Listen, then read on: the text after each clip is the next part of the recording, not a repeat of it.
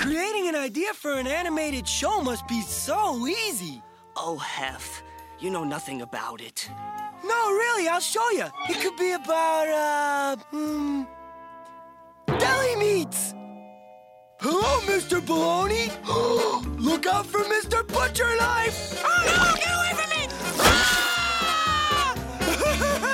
Hey, Home Slice. Hef, that's the stupidest thing I've ever heard. An idea like that would get Ralph kicked out of his contract. What was that? I said that an idea like that would get you kicked out of your contract. I think you've got your finger on the pulse of America. I do? How would you and your little friends like to help me create my new show? Really? We could help? Excuse me, son. Are you crazy? Asking those idiots to help? They'll ruin it! Exactly, Dad. If I let them do my new show, it can't help but be a failure. They'll have to let me out of my contract, and then I'll be free. Nick. Nickelodeon. Nick. Nickelodeon. Good morning, Gut Buckets. This is Big Orange Couch, the 90s Nickelodeon podcast, where we talk about all things 90s Nickelodeon. My name's Joey. I'm Andrew. I am the cheese. I am the best character in the show. Just kidding. I'm Brett. Nice.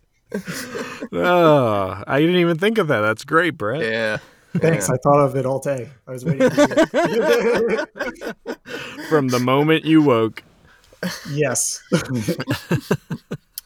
Well, this is episode 169. We're talking Wacky Deli. Rocko's Modern Life, of course. Yep. Yeah. A fabled episode, kind of Nickelodeon, I think. Almost legendary with the amount of status it's escalated to, due to the internet over the past decade or so. Yeah. Yeah, definitely. Yeah, we talked about our favorite Rocko Modern Lives last week, and I had this ranked. Well, if you didn't listen to last week and you don't want to know, I guess skip over 30 seconds here. But I had it ranked second, and then you and Bupp had it ranked first. And it just kind of struck us that why haven't we talked about this episode? Yeah. So I think 169 episodes in, it's time. Yeah. Yep, I think so. Way past. Way past. Yeah. Before we get into it, Brett, we thought maybe it would be a good idea to have you on this episode as you are an artist, and this episode is pretty art-centric. Sure. I would say the art on it is not quite to your level, but that's part of the charm. Well, I appreciate that. I would like to think that my skills have developed a little bit past, Rocko, Filbert, and Heifers. You're just right above Heifer, yeah. Yeah.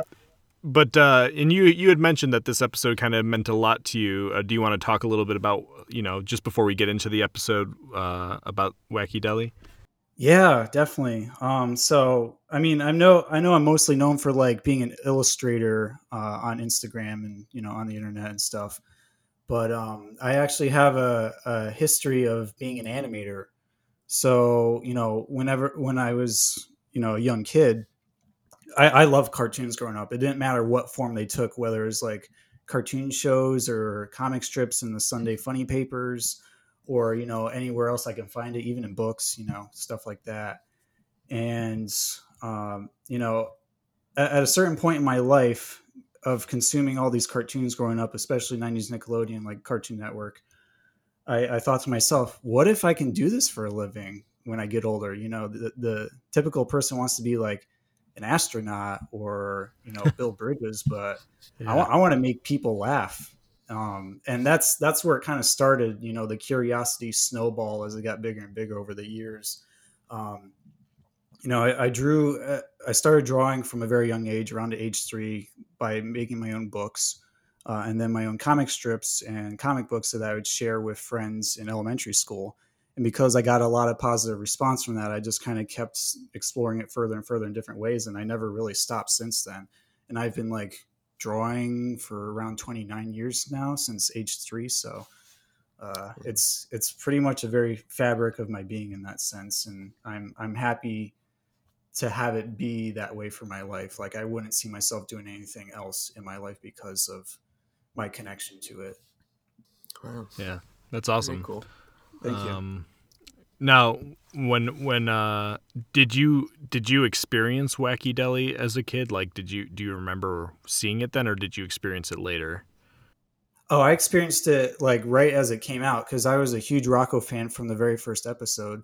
Like I remember this announcement back in like August of '93 when there was like a back-to-back commercial of Rocco and Legends of the Hidden Temple, and I was just the most giddiest kid ever. I just immediately ran out of my room screaming, "This is so cool!" So I always stay tuned for like every new episode as soon as they come up. I would check like TV Guide, pencil it in my homework agenda. I'd record it on my VHS player, stuff like that. I was there right from the very moment it aired, and it was weird but special, even if I didn't understand all the like satire references that are made in the episode. Definitely. Yeah. Cool. Well, this episode aired. Let's see. Sunday, January 21st, 1996, which means it's season 3, episode 10.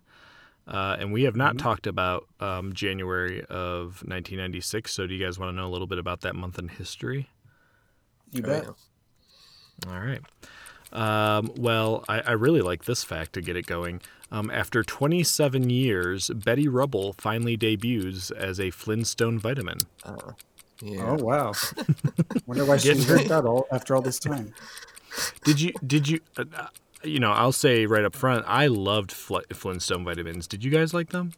Oh yeah, they were like more fruitier than the other pill chalky style brand of vitamins at the time. Yeah, I feel like sometimes I'd almost sneak them. Yeah, like candy. Yeah, now that you say that, I did that too. I was like, oh, I gotta get all the Fred ones for myself. Man, I definitely had them, but I didn't like enjoy them like that. Like I thought they looked cool, but I didn't enjoy eating them really. Yeah, it depends on your taste for vitamins. They were fruity, but not like the most amazing thing ever. Yeah, they're a little chalky. In retrospect, I wish I knew what I was eating because it seems pretty dangerous that I didn't know. Speaking of vitamins, that actually reminds me of a Rocco episode where Spunky gets one caught in his ear, and I think that Fatheads vitamin is a direct reference to the Flintstone vitamins. Oh, yeah. Good call. Yeah, you're right. Yeah. Very cool. Well, also in January of 1996, for the first time in 25 years, nobody is elected to the Baseball Hall of Fame, which is pretty weird. The Golden Globes are that month. The big winners that year were the movie Sense and Sensibility, which I've never seen. Nicolas Cage wins a Golden Globe, and Sharon Stone wins a Golden Globe. The first version of Java programming is released, or Java programming language is released. And the 30th Super Bowl is played that month in Arizona. It's the Cowboys versus the Steelers, and the Cowboys win 27-17. So a Cowboys Super Bowl win. TV shows that month. A show that I think Andrew, I know you and I like it. The show Third Rock from the Sun premieres. Moesha also premieres in January of 1996. Tracy Takes On, which was an HBO show, and The Louie Show on CBS, which was a Louis Armstrong show. Is that like the Life of Louie cartoon that came out around that time too? Yeah, I think he had done that maybe a year or two prior, and then this was like his live-action sitcom. Okay. More. I was never aware of that. I always tuned into the cartoon on Fox Kids. Yes. Yeah, same. I don't remember ever watching The Louie Show. Do you, Andrew? No, I don't remember it at all. Okay. But just to note, I think you said Armstrong, but it's Louis Anderson. Oh, yeah, Louis Anderson. Thank you. Yeah, you're thinking of the jazz trumpet. In case there's any confusion, yeah. Yeah. What, you guys didn't catch Louis Armstrong's CBS show where he just wails? Yeah, it's not for 30 minutes in a sitcom family. Just 30 minutes of improv trumpeting. One show that does end that month is Global Guts on Nickelodeon. Oh, nice. Man. Yeah. So that's a little bit about TV, music for the whole month and for all of February and all of March. And I know we've talked about this song before. "One Sweet Day" by Mariah Carey is the number one single that whole month. Other albums to come out that month, we have an album from NoFX, LFO, Bouncing Souls, Mr. Big, Tori Amos, and Yoko Ono. Quite an assortment there. Yeah, for sure. Number one movies in January of 1996. We got 3 number one movies that month. For 2 weeks, 12 Monkeys. I've never seen that. Really? Is that with Brendan Fraser, or is that Monkey's Business? Or That was Monkey Bone. Monkey Bone. Oh, yeah. I remember 12 'cause there was Monkeys, that though. Yeah. Is that Morgan Freeman? no. What is that? It's Brad Pitt and Bruce Willis. It's a Terry Gilliam thing. okay. Like it's a kind of like a time travel dystopian kind of thing. It's very good. Oh, okay. Yeah, that does sound kind of cool. Check that out. So that was number one for 2 weeks. For 1 week, From Dusk Till Dawn. Oh, great. Love it. Yeah. I remember watching that with you, Andrew. Probably not. Probably not in. I mean, at your house. Probably not in '96, Yeah. but at some point. And one movie I did see in the movie theater, Mr. Holland's Opus, Oh yeah. the Saw Richard it in the Dreyfuss theater. joint. Oh yeah. I remember watching that in band class, because wasn't it about like this band teacher who was trying to perform a very impressive song or something? Yeah, for his deaf son, I believe. Yes. Yeah, that must have been such a jackpot for band teachers. Like, finally. It really was. I mean, at least we had Except a lot of Mr. assembly. Except I think Mr. Opus was kind of a jerk, if I'm remembering correctly. You mean Mr. Holland? Yeah, Mr. Holland. Excuse me. Yeah, he did seem kind of like a jerk. Yeah. Yeah. But everybody stand up and clapped for him at the end, so he must have been. He must have left a big impact. Yeah. Other movies to come out that month: Biodome, the Pauly Shore movie. Oh, boy. Love it. That is one I actually would like to revisit, because I do remember liking it as a kid, but I bet you it's probably pretty weird to revisit. Yeah. I still think it's pretty great. Oh yeah. I've seen it recently on HBO, and it's just like it's got that like great '90s like totally insane story that like somehow through the magic of their comedy they like make it work. I'll have to revisit that too. Yeah, great. We also got Don't Be a Menace to South Central While Drinking Your Juice in the Hood. Another movie I know I watched at your house. That's a long Really? title. Oh yeah, I don't think we watched on purpose. I think we were having a sleepover and it was like on TV and we just decided Channel to leave it flipping. on. Yeah. That's likely. Memories of doing that too. We got Dunstan Checks In. Oh, that's a Man. great movie. silly movie. Yeah. We got Lawnmower Man 2 Beyond Cyberspace. And a movie that I feel like I rented a lot and I have no idea why is Big Bully with Rick Moranis and Tom Arnold. Yeah, I remember seeing that a lot too. And like Tom Arnold picks on Rick Moranis as like an adult, and he has a lot of PSD flash.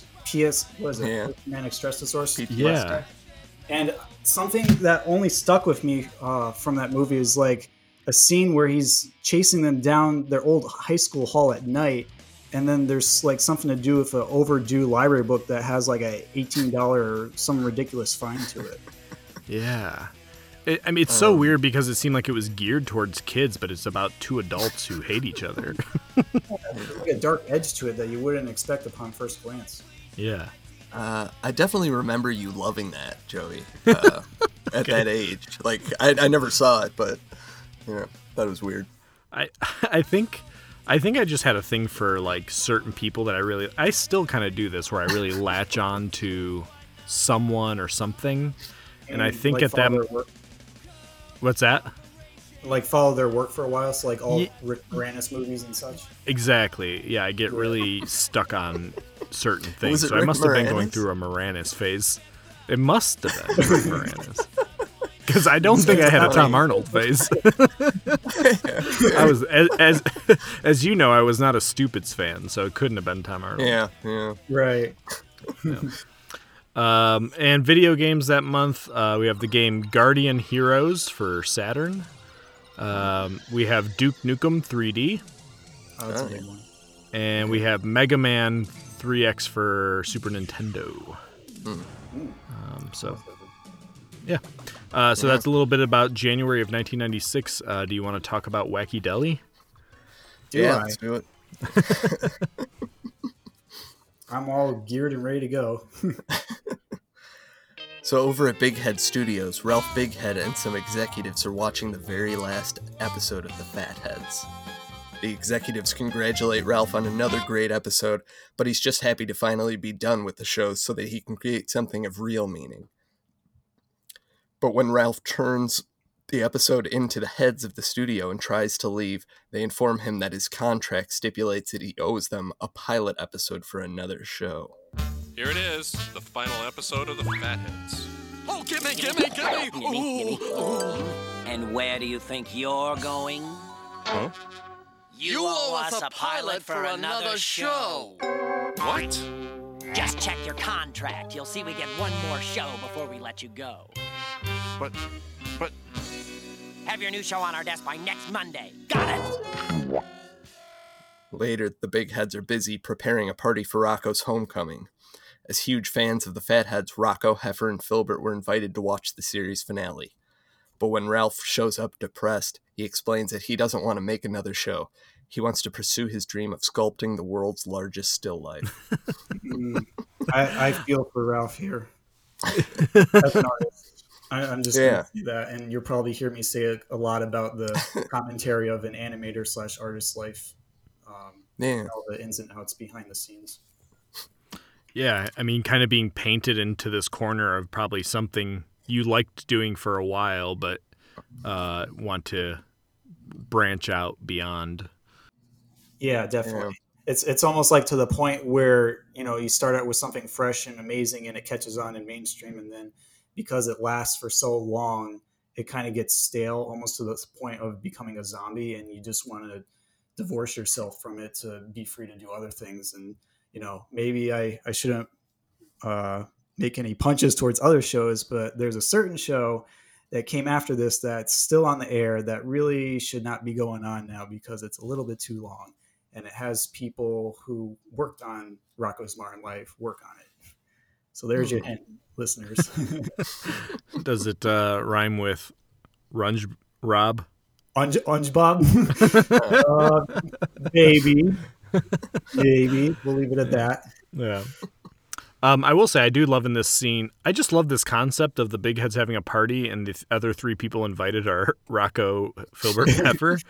And I love that they're. Yeah, I love that they're wearing the Fatheads gear, and Rocco's got the parking meter. Oh, that's lovely. Yeah, it's just kind of this whole sequence, which we started the episode with. It's just a very kind of fun sequence where Ralph hatches his plan. Yeah. Ralph doesn't even know what the new show is going to be about, but Heifer suggests making it about deli meats. Filbert says that his idea is so bad it would get Ralph kicked out of his contract, and Ralph immediately asks them to help him create his new show. In spite of the task requiring work and experience, which they don't have, they eagerly agree to help. Over in Hollywood, at the studio, Ralph gives them a meager budget and a large instruction manual on how to make a cartoon. Their first task is to design the characters.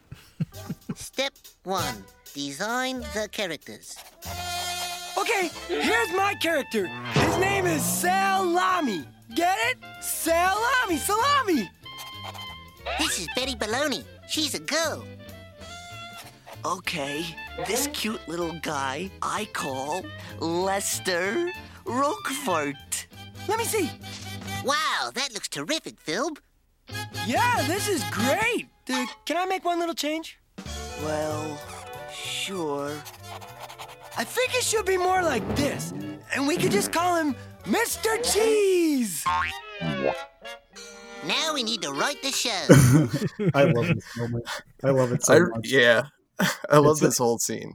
Yeah, it's like a clash between fine art versus cartoon art, and just seeing Filbert take pride in saying, "And here's Lester Rookfort," and then Heifer just blatantly erase over his work. It's like, Yeah. oh, I feel for the frustration, but also at the same time, that's more palatable than like a finely rendered slice of cheese. Yeah. That's the crazy part. It's like, it is better looking, but for this particular project, it's like totally inappropriate. Yeah, totally. The next step is writing the show, but as Rocco runs down the story for the first episode, they end up fighting over every detail. Okay, let's see what we've got so far. You seen Robo Frog 5 yet? Yeah, it's okay. Okay, we open up the show in the morning. Betty Baloney wakes up in the deli, okay? Then she says, "Ooh, what a beautiful day!" The doorbell rings, and she goes to the... Telephone! Excuse me? Telephone! The telephone rings! It's much funnier that way, don't you think? Oh, yes. Definitely much funnier. Yeah, make it a telephone, because telephones are funny. Very funny. Cartoons are Gotta be a fun. telephone. Okay, so the telephone rings, and it's Mr. Cheese on the phone. And the cheese says, Hello, Diddy. Do you want to come over? and then, The salami? what? Salami! It should be Salami on the phone, and he says, I hate baloney! And then he attacks her through the phone. As the hours pass, Hef and Philip get on a roll coming up with ideas while Rocco furiously edits the storyboards. But as Rocco recaps what they're coming up with so far, Heifer suggests they get rid of Filbert's character, the cheese, altogether. I love how quickly they jump into this persona of they're supposed to be there. You know what I mean? Yeah. Like they're so casual, and they're acting like they've done this for 15 years. But Yeah. Yeah. I just noticed, go ahead. I noticed Heifer was wearing a producer's hat, and he's like, "Oh, aren't you Steven Spielberg? And you haven't even made one cartoon yet." I love this entire scene here. Like them, just the way they're fighting over this stuff, and fighting over like their character. It just feels so I don't know, real. Also, I love Rocco's reaction as he's desperately trying to like get them on track. And he's just slowly getting more and more angry. Man, it's so funny. It's brilliant, and I really feel like among the three friends, it's just like two opposite extremes, and then Rocco's the middleman trying to hold everything together. But yet somehow that dynamic of them going bonkers in separate directions, Heifer and Filbert, and then Rocco being the roping them in, it's a dynamic that works for them, and we've seen that in plenty of other episodes where they also fight, as you mentioned. Yeah. Man, I'm just cracking up just thinking about like Rocco's like after they've gone through like hours of work, and he's like finally trying to just like speed through it. Yeah. And they stop him again, and him just turning around angry. So funny. That actually happens in animation school and studios to more or less an extent, and I've experienced that firsthand because I actually have a degree in film and animation, specifically cool. 2D animation. I know I didn't mention it in the intro, but I have firsthand experience of making cartoons, and there comes a point where you have to meet your deadlines, and you have to just push through no matter what revisions are made, even if it's total crap, and make the best of it, even though you're constantly like trying to think, well, what about this or what about that? Maybe it could make the story flow better. Maybe the characters have better development. And it's like you get all these variables just tossed into the mix, and you have to do your best to make it work, or it all falls apart. So it's definitely a spot on portrayal of what it's like to make a cartoon like that. Yeah. There's something wonderful about rewatching this episode, especially when you have the foreknowledge of what it is they're going to turn out. it really makes these conversations even funnier because you know what the end product is going to be. You know, they waste an entire day fleshing this out, and it's just terrible. Yeah, it's the method to the madness, so to speak. Yeah. I think it adds to the comedy rewatching this. Yeah. Sometime later, they reach the next step, drawing lots and lots of little pictures. The three of them get to work at their drawing tables, and after countless exhausting hours, they scan the images one at a time. I just want to pause here to say I really like watching them, like, their progression from, like, starting out really confident and then hours later, like, barely able to hold themselves together. Yep. Yeah. That also actually happens. Sorry, I won't step on your toes, Joey. Go ahead. Oh, no. I love Heifer with his mountain of false starts. Yeah. Look, drawing a cartoon, watching a cartoon, easy. Drawing a cartoon and making thousands and thousands of images to make it look like it's moving for 10 minutes, 11 minutes, that's hard. Yeah. Really hard. And you need to make sure all your characters are on model, everything moves the proper arcs. I mean, there's a lot of principles and thought that goes into it. And the exhaustion that they feel when they go through all that process, that's very real. That's not just like, oh, we wrote this into the story to make it look more exaggerated. No, that actually happens. Yeah. I'm to thinking about it. Finally, all they have left to do is edit the film, but soon Heifer and Filbert are at each other's throats again, destroying each other's big scenes. Stupid? Is that what you think? The cheese monologue is stupid, Filbert! Long and stupid! Oh, yeah? Well, you know the salami chase sequence? You know what I think of that? There! Yeah! Oh, yeah? Well, you know the big cheese climax ending?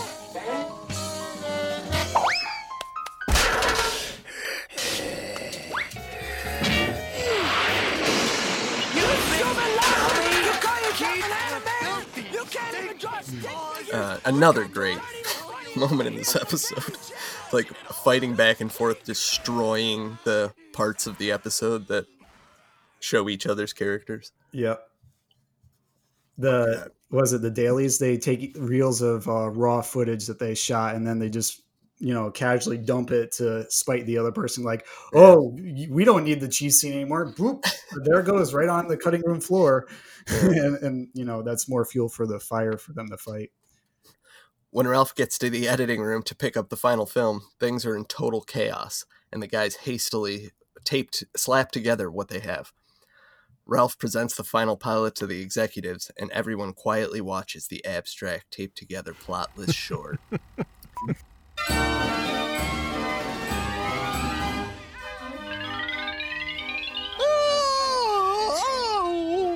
Oh boy, what a beautiful day!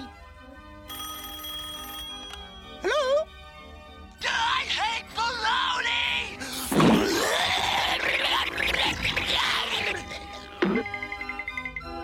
I am the cheese. I am the best character on the show. I am better than both the salami and the bologna combined.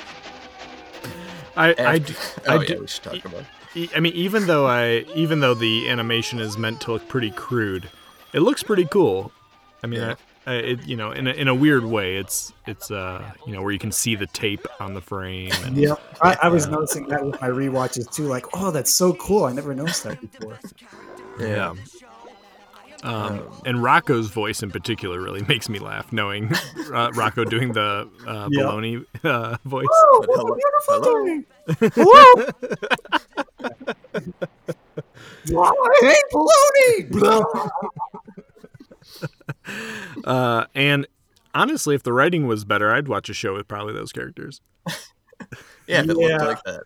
Yeah, I think it would do very well these days with the type of content that's popular, especially on YouTube. Yeah, maybe that just ended up being Aqua Teen Hunger Force. Yeah, there you go. Instead of deli meats, you got fast food. So, yeah. Interesting. Oh, yeah. So after the film, Ralph happily approaches the executives expecting to be fired, but he's shocked when they announce that they love the show. So, what'd you think?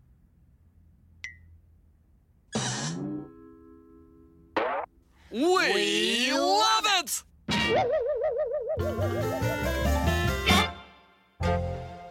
So when we get back, Wacky Deli is a hit, but the news runs a report condemning the show's antics because kids are imitating it. Wacky Deli is the kids' new favorite. Ratings off the counter for Wacky Deli. These slices are Hollywood's hot new stars. And now, another O-Town News editorial review. Wacky Deli is degrading garbage. Its confused social morals and disturbing undertones are tormenting the youths of our nation. Kids everywhere are mindlessly imitating Wacky Deli antics. In Garberville, California. In Ogallala, Nebraska. For gosh sakes, we've got to stop the carnage. When the executives find out that the show has become a monster, they couldn't be more thrilled. I love this moment of them talking to each other. The executives?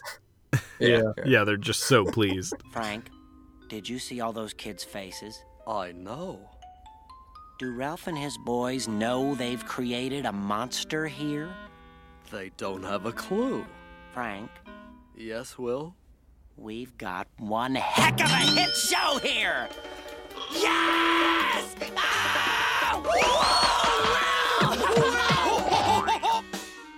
Yeah. It's like, we've got one heck of a good show.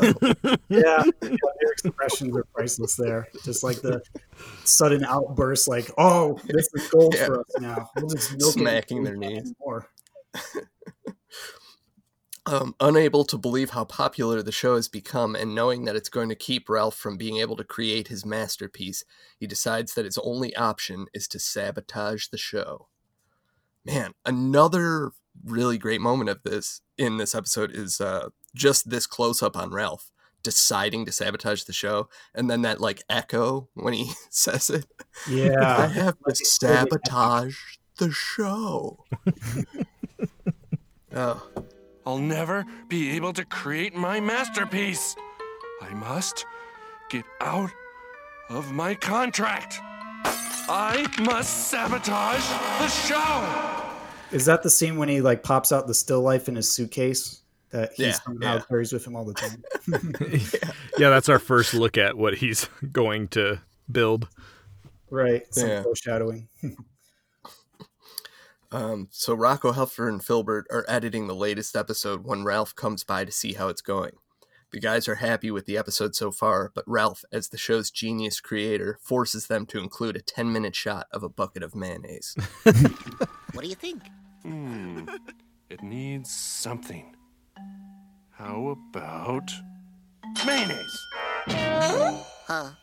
Mayonnaise? Yeah. What if we hold on a bucket of mayonnaise for an entire 10 minutes? Well, I don't know. Don't you think it stands well enough on its own? Whose show is it? Your show? I'm the genius here. If I want mayonnaise, I get mayonnaise! Yes, sir. Wacky Dahlia! Wacky Dahlia! Also, Is this the most iconic joke from the episode, you think? Man, it might be the most iconic joke of all Nickelodeon. Oh, yeah? Yeah. Wow. Yeah. It's up there, I would say. It's so iconic. This might bleed into my trivia, but on March 13th, 2013, for like an April Fool's Day joke, the Splat actually aired 30 minutes of Mayo, and they just looped like that 10-second clip from the episode with some elevator music to it. And they also offered a sticker for people to download that says, "I watched the Mayo." Yeah, that was such a cool thing. Especially for, at the time, that channel was like not that big. You know, it's like these offshoot Nickelodeon channels that I feel like just don't get that much attention. Right. So just that in particular felt like whoever was working on programming there at the time was like really trying. Yes. Yeah, they love Rocco too. Yeah, what do you have to lose if you're Splat? Yeah. Yeah. But I want to go back to this. So you think Mayo Are you saying Mayo is the best joke on 90s I'm saying Nickelodeon or the it's most famous? Maybe the most iconic. Like, Yeah, I'd agree with you there. just one of those. I don't know. I feel like it transcends the show, sort of.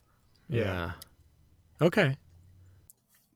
I mean, I don't know if it's number one, but it's definitely. I would say it's definitely in the top 10. Like, just great, iconic Nickelodeon moments. Yeah. Right after Bobcat Goldthwait popping out of the bed as Sandman. Yeah. Yes. Hello. What do you expect under your bed? Yeah. One of my favorites. So Ralph is sure that this will be enough to end the show, but the fans love it. Deli scores again. Powerful Warhovian tribute. Fans go nuts. He's so popular that a pack of ecstatic fans are waiting for him at the gate, and they tear him and his car apart. Yeah, I love that. This is a moment where the one fan has his scalp. Yeah. That's kind of funny. Savage. Yeah. In the animation camera room, Rocco, Hef, and Philb are just finishing the latest episode, and they turn off the lights so it won't get overexposed as they move it from the camera to the canister. When Hef drops the film, Ralph overhears them searching for it, and he opens the door while shining an enormous spotlight on the room. I just love how he has that easy access to a massive spotlight for his little, spur of the moment plans. This was a perfectly executed joke for me, where Ralph overhears them talking about it, so you get an idea of what he's gonna do. Yeah, but that you think he's gonna open the door probably, right? But then he has that light. Yeah, it's so funny. Great time. In spite of Ralph's efforts, when the blacked out episode airs, it's another hit. This time, when Ralph gets to the studio, he pushes his car with a dummy driver up to the gate, and the fans tear it to pieces. Back in O-Town, Ed is running after Bev in a giant hamster wheel when Ralph shows up for advice on how to deal with Rocco. Well, real quick, what the hell is going on in this scene? I feel like I feel like I missed this the first 10 times I've seen Wacky Deli, but since I was really paying attention this last time for this episode review, it stopped me in my tracks. What is going on in the Big Head's house? At first, I thought they're like, "Oh, we're so overjoyed, we're actually going crazy that his show is a big success." But then I'm like, "Wait, why is Ed Beakhead running around in a hamster ball? What does that have to do with being happy for the show's success or their son?" It seems out of place almost. My understanding of it, I think, always kind of was that it was some sort of weird sexual thing, but which is usually the case with the Big Heads. Yeah. Sure, and it's it's partially based on their facial expressions too as they're running around. I don't think it makes any sense beyond that. I think that's just the kind of similar idea. To the tongue lashing the plates. Yeah. Ed guides Ralph into a secret lair hidden behind his bookshelf and reveals that he's been working on a heat ray to destroy Rocco and his friends forever. I love that this is just going on behind the scenes. Also matter of fact. But when Ralph explains that he wants to hurt the studio, not Rocco, he and Ed devise a plan to melt the polar ice caps and send a tidal wave to flood the building. Meanwhile, Heifer gets a flat tire outside the studio, and he inadvertently uses his jack to raise the building up into the air rather than his car. When the flood comes, it wipes out every building in town, with the exception of Big Head Studios. This time, Ralph flies his helicopter in, but it gets yanked down by his boating fans. He bursts into the editing room, soaking wet, just as Rocco, Hef, and Philb are finishing watching one of the reels. Assuming it's the new Wacky Deli episode, Ralph stuffs it in his mouth and chews on it. But when Rocco reveals that he's eating a Fatheads episode, he coughs it back up. Can't you see that I hate this show? And I've been trying to sabotage it since day one, but you keep messing me up. I want to get out of this business and make real art. I love the image of the film just sticking to all of them when he spits it back out. Yeah. Totally. Yeah. Ralph finally admits that he was trying to sabotage the show, but Rocco gives an impassioned speech convincing him that he should embrace his situation and make the show the best it can be. I love Ralph's moment here where he's like, yeah, Rocco. Yeah, Rocco. Yeah. Yeah, Rocco. I'm going to do it. Yeah. And then it just, you know, we know what happens from there without spoiling anything. Yubby, I think you got it all wrong. You've been afforded a great opportunity here. Running your very own animation series, and everybody loves it. It's your art. Instead of fleeing from your situation, you should be embracing it. You should be trying to make this show the best darn show it can possibly be. You should be the best Ralph Bighead you can be. Yeah, Rocco. Yeah, Rocco. Yeah, Rocco. Yeah, Rocco. I'm gonna do it! Spurred on by Rocco's words, Ralph resolves to make the best show the world has ever seen. Sometime later, Ralph's new and improved Wacky Deli premieres. Within a few seconds, it's canceled. I love that. It's like some kind of take on Fantasia or something, but it's like 6 seconds, and and the screen just pops up canceled. Too highbrow for the viewers, unfortunately. Yeah. Poor Ralph. Yeah. As he putts into the studio, his one remaining fan abandons him, and he shouts from his car rooftop that he'll show them. You cretins! You don't know what art is? I'll show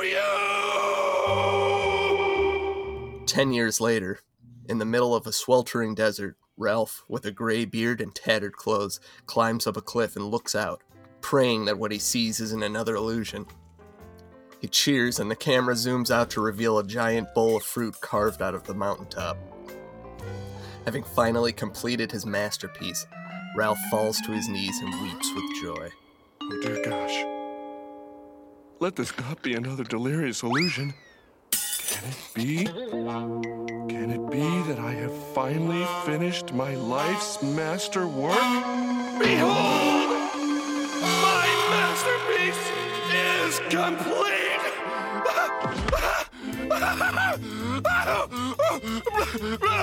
I'm so happy. Hey, not bad. But have you seen Wacky Deli? The first season, that is. Before that new guy ruined it. That's the ultimate gut punch to any artist who wants to achieve something that he does. It's so perfect.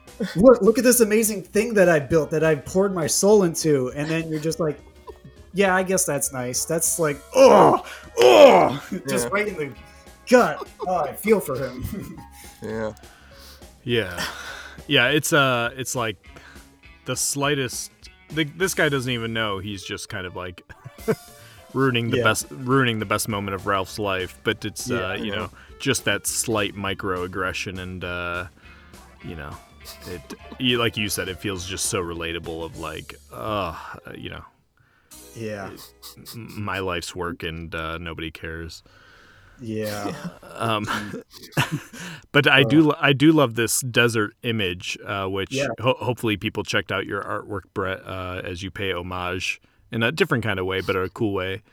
I think it's a nice reimagining of what we witness here. Yeah, really sure. awesome. Like, it's kind of funny because. Sorry. Go ahead. It's kind of funny because when I first came up with the idea for this week's art, I was just thinking, what if Wacky Deli was on Mount Rushmore? And then I'd be like, it's probably too hot in the news right now. Let me use something from the episode. So that's what I went with. No, definitely. Yeah. It's a cool mishmash, I guess. Of ideas. But I also do just love the imagery in the episode of just him out in the desert, huge beard. It's some cool visual. Yeah. Totally going full throttle with spoons. Yeah. Did you see that pile of spoons that he went through? Yeah. Oh man. That's even better. He's been toiling away at this, like, with the worst tool. Literally, he could come up with. Like at least use a chisel and hammer. Well, do you guys want to get into some of the details on this? Yeah. Sure. Hi, this is bios, trivia, ratings, and stray observations. Well, I took a look at a couple of the actors in this episode.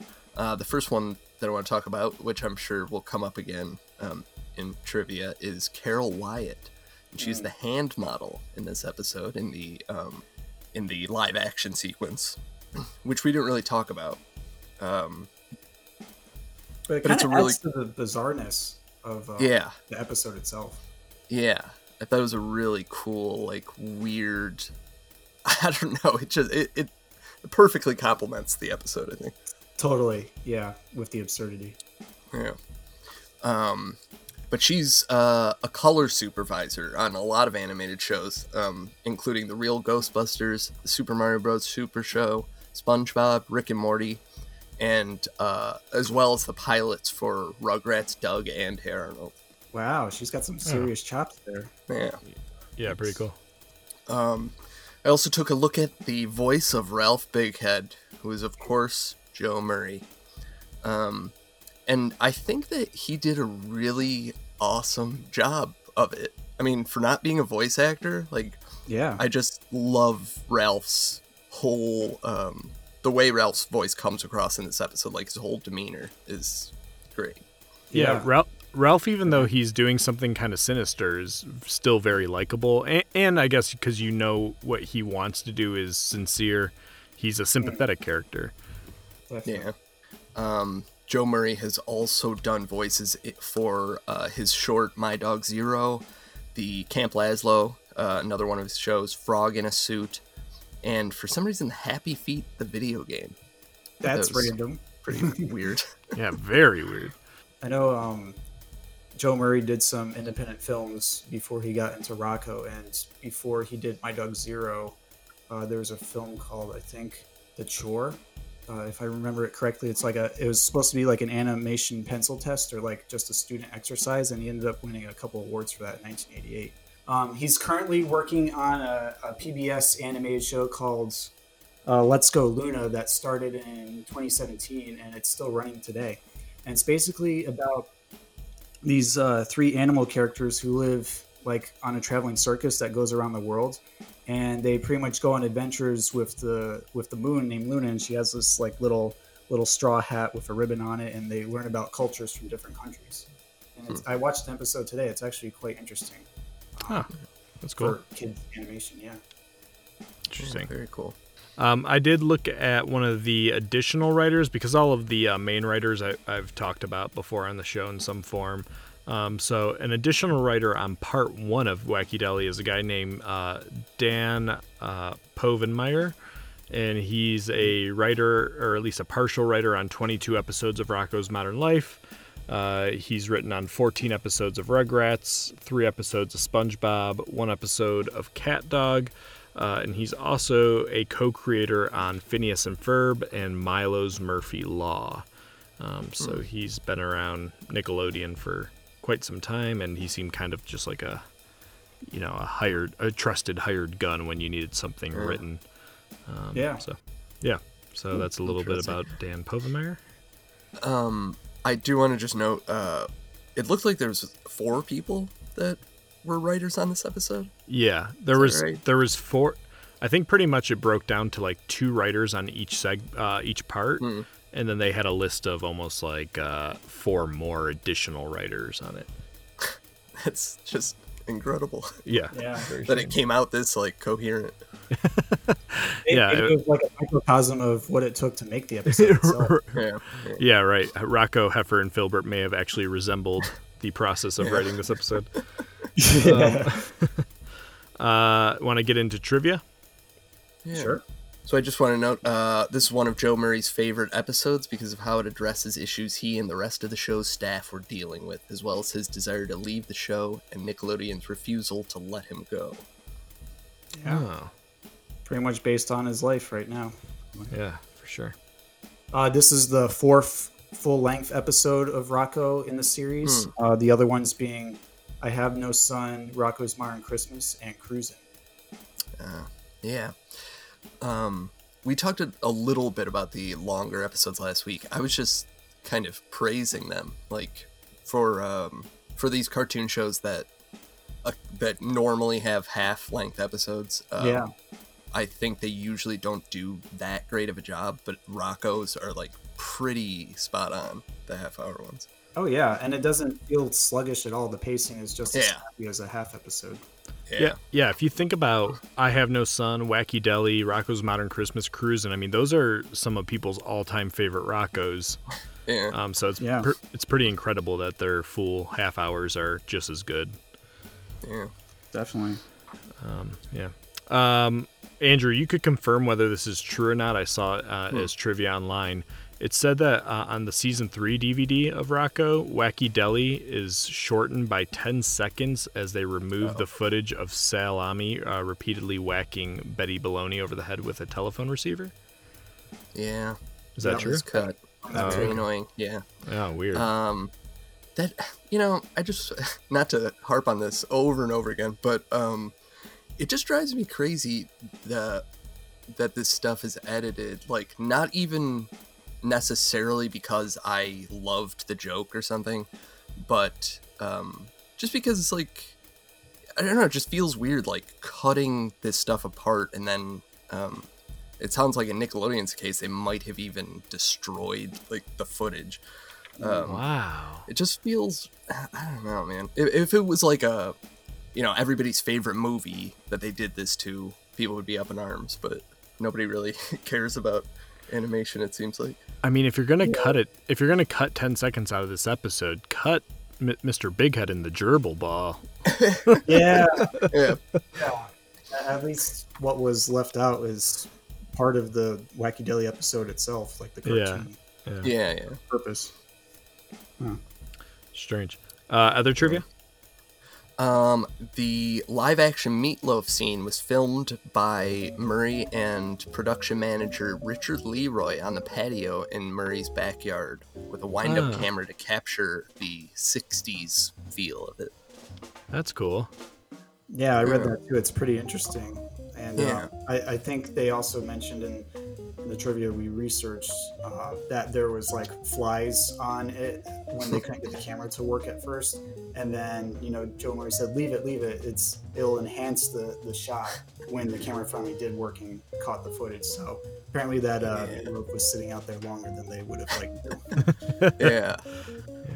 And I definitely always noticed those flies, and I never thought about like how they did it, but I guess it was a happy accident. Yeah. Just a couple more things about that live action scene. It was supposedly based on a Dole Pineapple promotional video that they watched in the studio but couldn't get the rights to use. So they decided to make their own. And reportedly Murray used the plates in the footage as his regular plates at home until they broke finally. Threw them out. That's cool. Yeah. I've seen that too. The Yes Men at the beginning of the episode that are kind of like telling Ralph how great that last Fatheads episode is, directly quote the Rocky Horror Picture Show when they say, "A credit to your genius, master, a triumph of your will. It's okay." Yeah, I remember that one. It's like, that's a weird way to critique a cartoon. Yeah. That makes sense. And finally, just something that I noticed in this that when Ed mentions that once he's destroyed Rocco, there will be no more baseballs in his front lawn and no more Spunky in his salmon bushes. This is a reference to Spitballs, the baseball flying in his front yard. And yeah, I like that callback.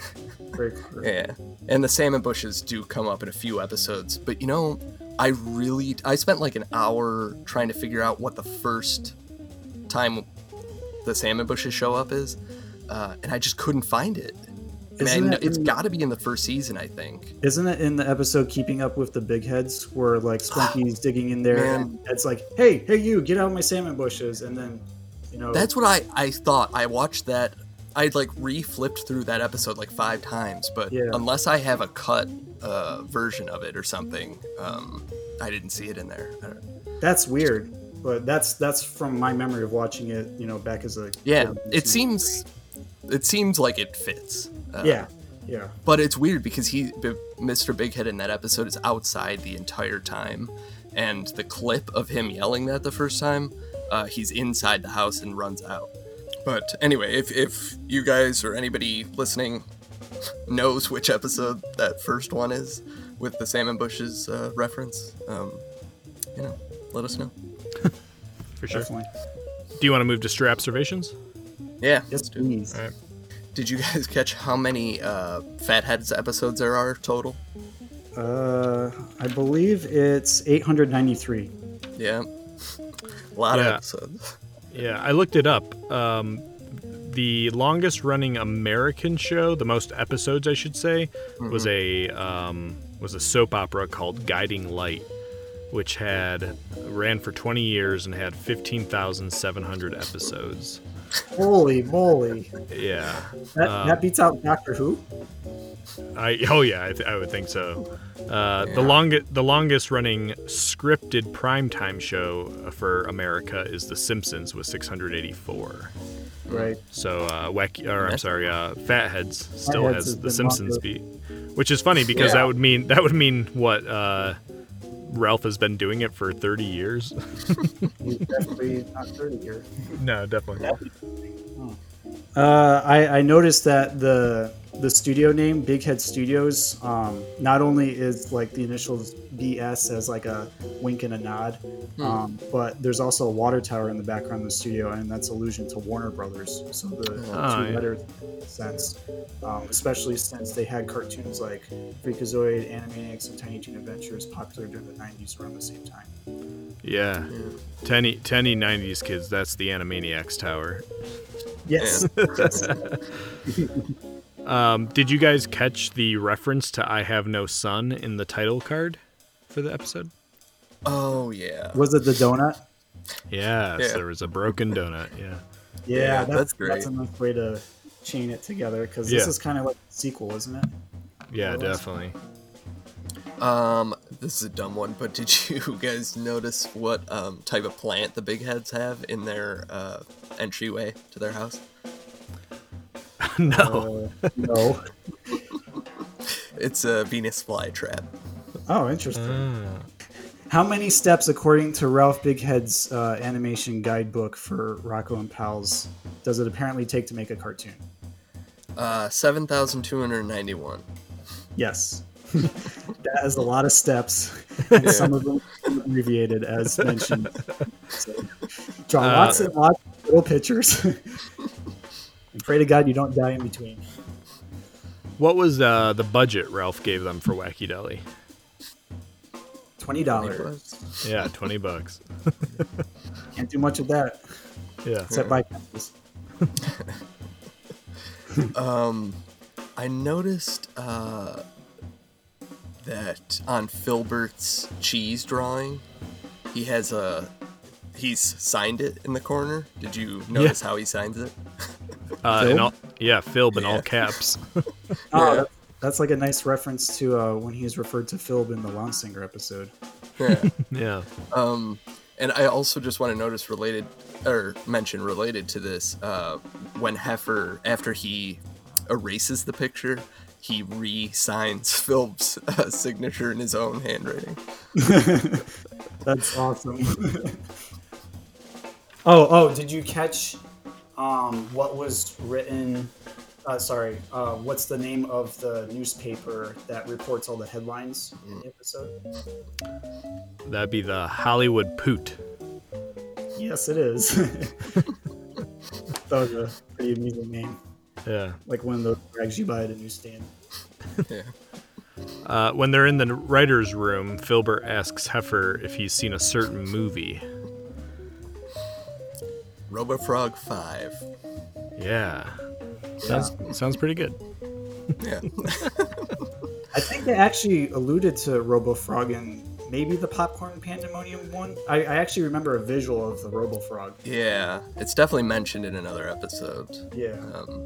I want to say it's in Uniform Behavior at the start when Heifer's watching TV. Yeah, I it definitely was think on TV with like starburst light behind him. Yeah, because I think Heifer kind of imagines himself in the role of the RoboFrog. Yeah. Clever Easter egg. Yeah. When, like, at the beginning of the second part, when the announcer is kind of like saying how great Wacky Deli's doing, he says that the ratings for the show are this. Through the... It's a take on that. I don't know. Off the counter. Oh, yeah, that makes more sense. What do the fans take away from Ralph's car when he sends in the dummy car? There's 3 items. Well, one of them's his head. Yep. Maybe like his muffler. Yep. 2 for 2. Man, I just don't know the last one. The third one is his arm. Ah, nice. I just always thought how bizarre that looked. Like, why would a fan want his actual head? Yeah. To mount it in their living room? I don't know. When the newscaster says that Wacky Deli is a danger to kids, they specifically mention 2 cities where kids are doing dangerous things. Did you catch the 2 cities? No, yeah. Right over my head. Garberville, California. Yep. And Ogallala, Nebraska. There you go. I always thought the Nebraska one was weird. The kid with like the holes all through his head. Yeah. Again, that didn't get the salami hitting the bologna got cut, but not a kid putting holes in his head. Yeah. Yeah. The Mayo shot is described by the Hollywood Poot as this. Warholian. Yes. Even more specifically, a powerful Warholian tribute. Yeah. Yes. Yeah. Better than you can. Do you guys like Andy Warhol? Well, I'm not too familiar with his work, but I guess he's all right. Do you mean him more like his body of work or him as a person? Oh, yeah, his body of work. Yeah. I can't really comment on that. I only know the soup cans, so sorry. Yeah. Andrew, do you like Warhol? I was always pretty fascinated. I did a report in one of our last years of high school, but and I still like it. I don't know. I have like a difficult relationship, I feel like, with it. 'Cause on the one hand, I do really like things about it. On the other hand, I feel like I don't necessarily like the like cranked out, the process of cranking it out, you know? Yeah. I went to the Warhol Museum in Pittsburgh, and you know, like you said, kind of the mass produced. I did go to that too.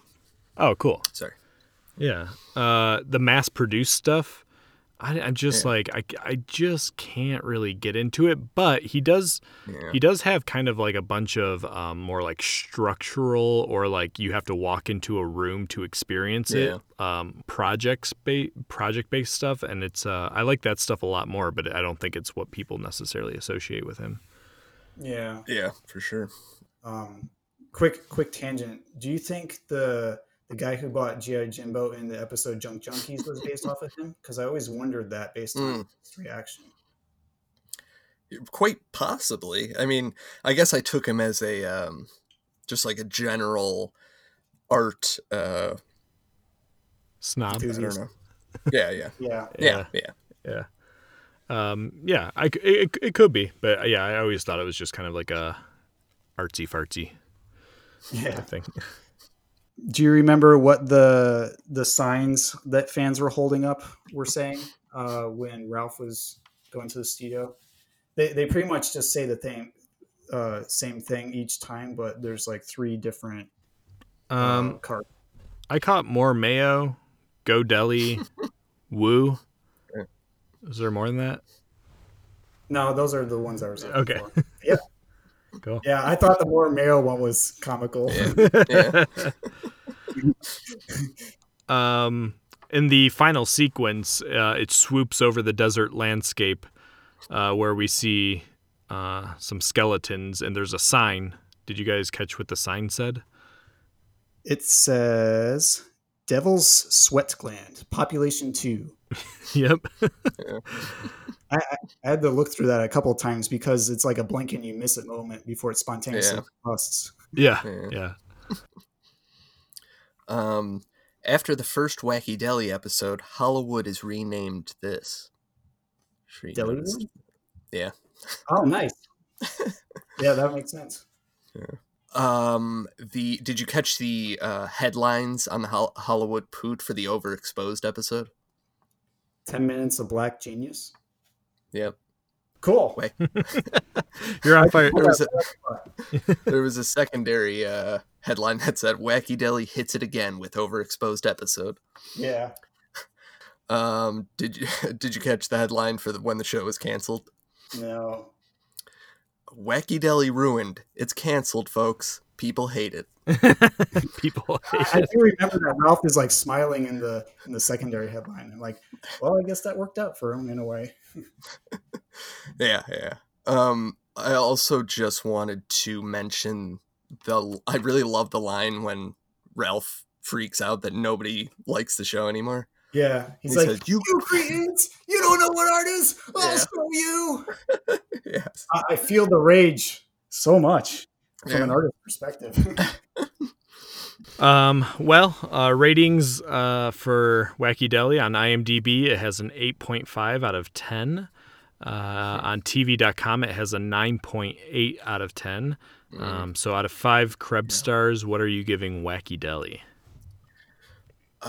I give it a 5 out of 5.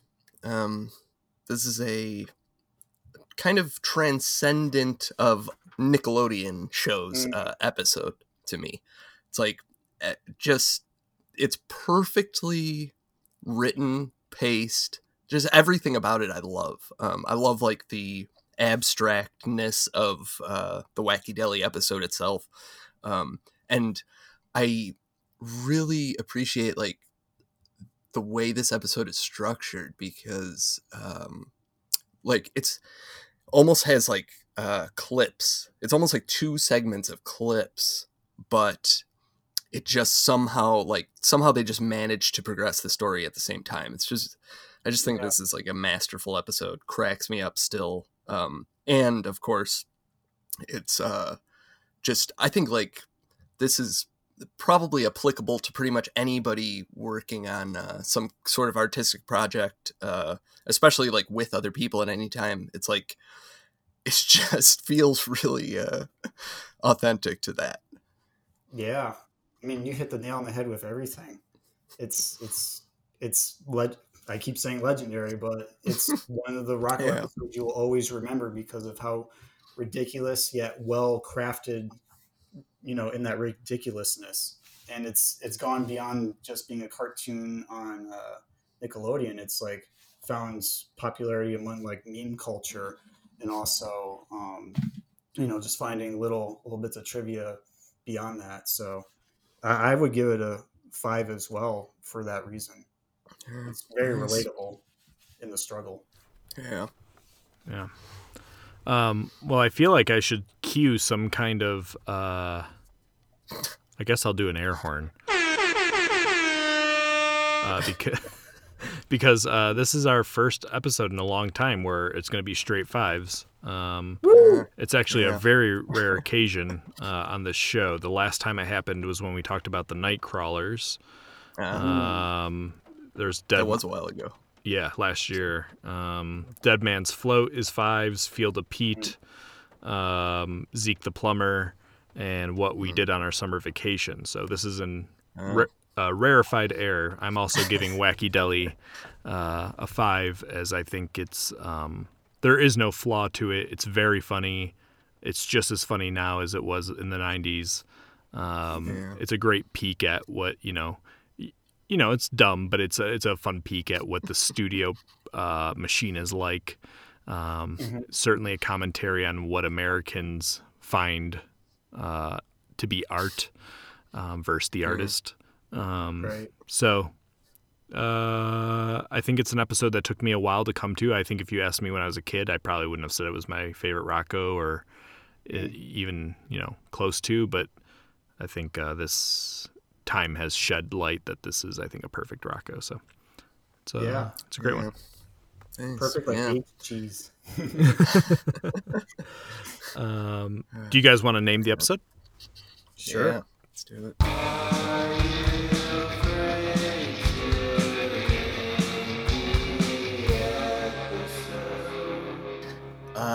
I called this one Ralph's Masterpiece. Oh, very appropriate. And elegant like his masterpiece. Okay. You won't believe this, but I wrote 18 different episode titles for this, trying to think of the perfect one. And literally 3 minutes before we started recording, I decided on this one because it captures the raw emotion that I have connected to both Ralph and the episode itself. I call this one Rage Against the Deli Meats. Yeah, that's good. Yeah, that's good. Against the machine. Yeah, Rage Against the Deli Meats. That is good. Thanks. Well, mine's kind of close to Andrew's. I just called this Mayo Masterpiece. Yeah, that's pretty good. Yeah, it's hard to beat the alliteration. Yeah. Yes. But like we said, I think mayo's the thing that I associate most with the episode, and just easy alliteration. Go around one more time. Ralph's Masterpiece. Rage Against the Deli Meats. And Mayo Masterpiece. We'll post those. We've started posting those on Instagram rather than Twitter, as I think there's a little more interaction there. So if you're on Instagram, you can look for those. We'll post those and you can vote. And I think that rounds out Wacky Deli. Really, really nice to talk about it. Yeah. Man. Yeah. Just a really, we said it, but it's just a masterpiece of, I really think it's like one of the best animated shorts, I guess I'll call it. Just ever. And I think sometimes like some of this stuff gets overlooked in the, I don't know, like in terms of people giving credit to animation for like its artistic merits. I feel like a lot of these shows don't get thought about at all, kind of. But this is really an incredible piece of animation all around. Yeah. Can't be well said enough. When you're able to transcend the art form itself to have a deeper meaning and have lasting staying power, that's a true testament to the art of the craft and being able to express yourself through the medium. And Joe Murray and crew did that in spades, flying colors, whatever you want to call it, to celebrate it. For sure. Yeah, nice. We are way behind on listener letters, so I figure I'd just share one here. You guys want to hear from our buddy Ethan? Sure. Cool. Well, he wrote to us in regards to our favorite summer episodes. And so he says, "Hey guys, haven't written in for a while, but still listen every week. Just thought I'd share my thoughts on my favorite summer episodes. It's hard not to solely pick episodes from the summer-heavy Salute Your Shorts, which also happens to be my favorite Nick show. After all, I was the one who first recommended Michael vs. Pinsky to you guys. But the two you selected are great representations. Capture the Flag might be my favorite episode from Season 2. Any episode where we can root for Donkey Lips is a classic, and the ending always gives me goosebumps. I always related to him here. I had a similar experience in high school playing Capture the Flag. I was a freshman and we were playing with a sophomore PE class who relegated the dweeby freshmen to minuscule roles in the game. But my best friend and I weren't going to listen. Instead, we came up with a clever plan, broke away from our assigned positions, and ended up capturing the flag and winning the game for our team. It was amazing. Everybody was cheering for us, and we definitely earned their respect from that day forward. Sure, it's corny in hindsight, but that's not so different from how overly serious Ugg and the campers take the game in this episode, reminiscent of how we, too, perceive the importance of these basically meaningless kid games. As for the Cursed Skull, while it may not be my favorite Salute Your Shorts, it's one that exudes the essence of camp better than almost any other. However, my personal favorite Salute Your Shorts summer episode is Michael Comes to Camp. It's a perfect pilot episode that does a great job building this world of summer camp and framing the point of the series that camp can be simultaneously wretched and life-changing at the same time. As for non-Salute Your Shorts summer episodes, my favorite is undoubtedly what we did on our summer vacation from Pete and Pete. In fact, this episode was the subject of the first email I ever wrote you guys back in 2017.